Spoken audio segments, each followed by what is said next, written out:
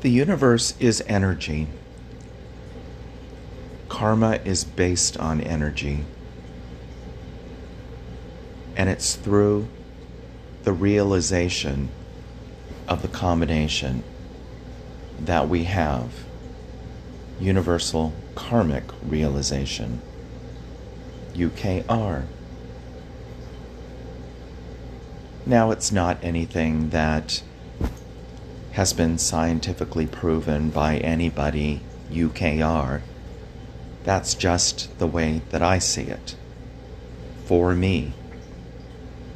And the way that I see it, for me, I just wanted to share with you.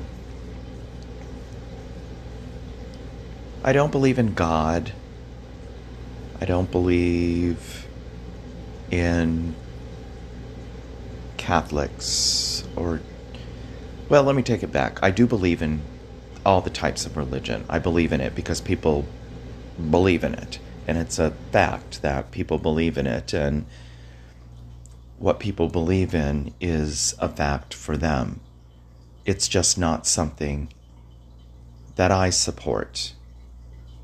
And I may have talked about this in previous podcasts or a podcast about the pathetic little gay boy trying to find a religion who would like him, who would support him, who would take him in and not judge.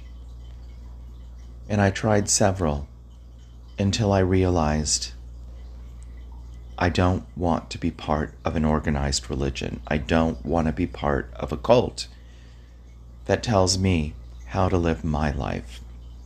And that's where I embraced the notion of karma. Now, I'm not a Buddhist, as I probably said before, but I can understand the notion of karma. It's based on energy and the fact that we are all energy.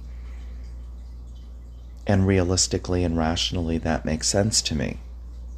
When we die, our energy is released back out into the universe.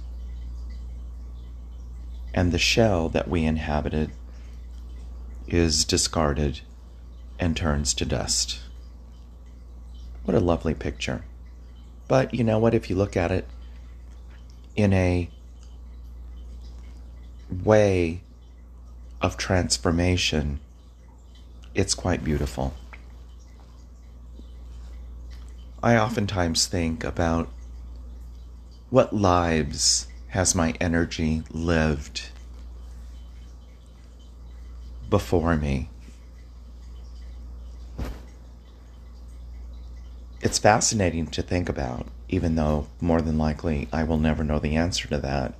But what's also fascinating to realize is that when I die, my energy will live on and on in other hosts that are waiting to receive my energy. And each time I do that, I won't remember that my energy was hitched to another receptacle before me.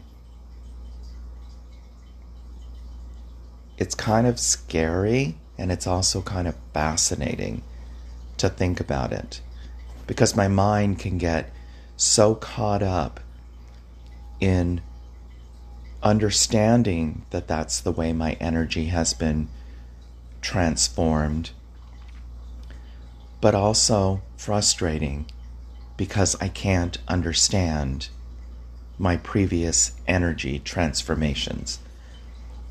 I hope that makes sense. It makes sense to me, but if you're not receptive or inclined to believe the way that I believe in us being energy and our energy being released, then it probably is kind of a novel,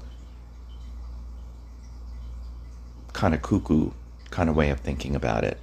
But that's where I came up with this concept of universal karmic realization, because I really do believe in karma. And karma doesn't always have to be a bitch. And I like to believe that karma isn't exclusively a bitch. Karma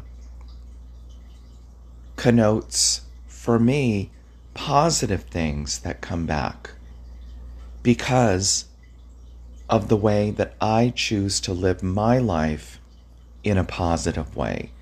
And if I choose to live in a positive way, positive for myself, positive for those with whom I come into contact, positive for people I don't even know, just with the intent of being positive, I believe that positive karma is going to come back to me.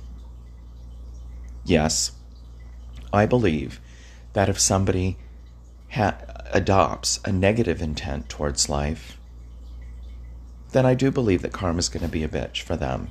And it is going to come back in some way to teach them a lesson,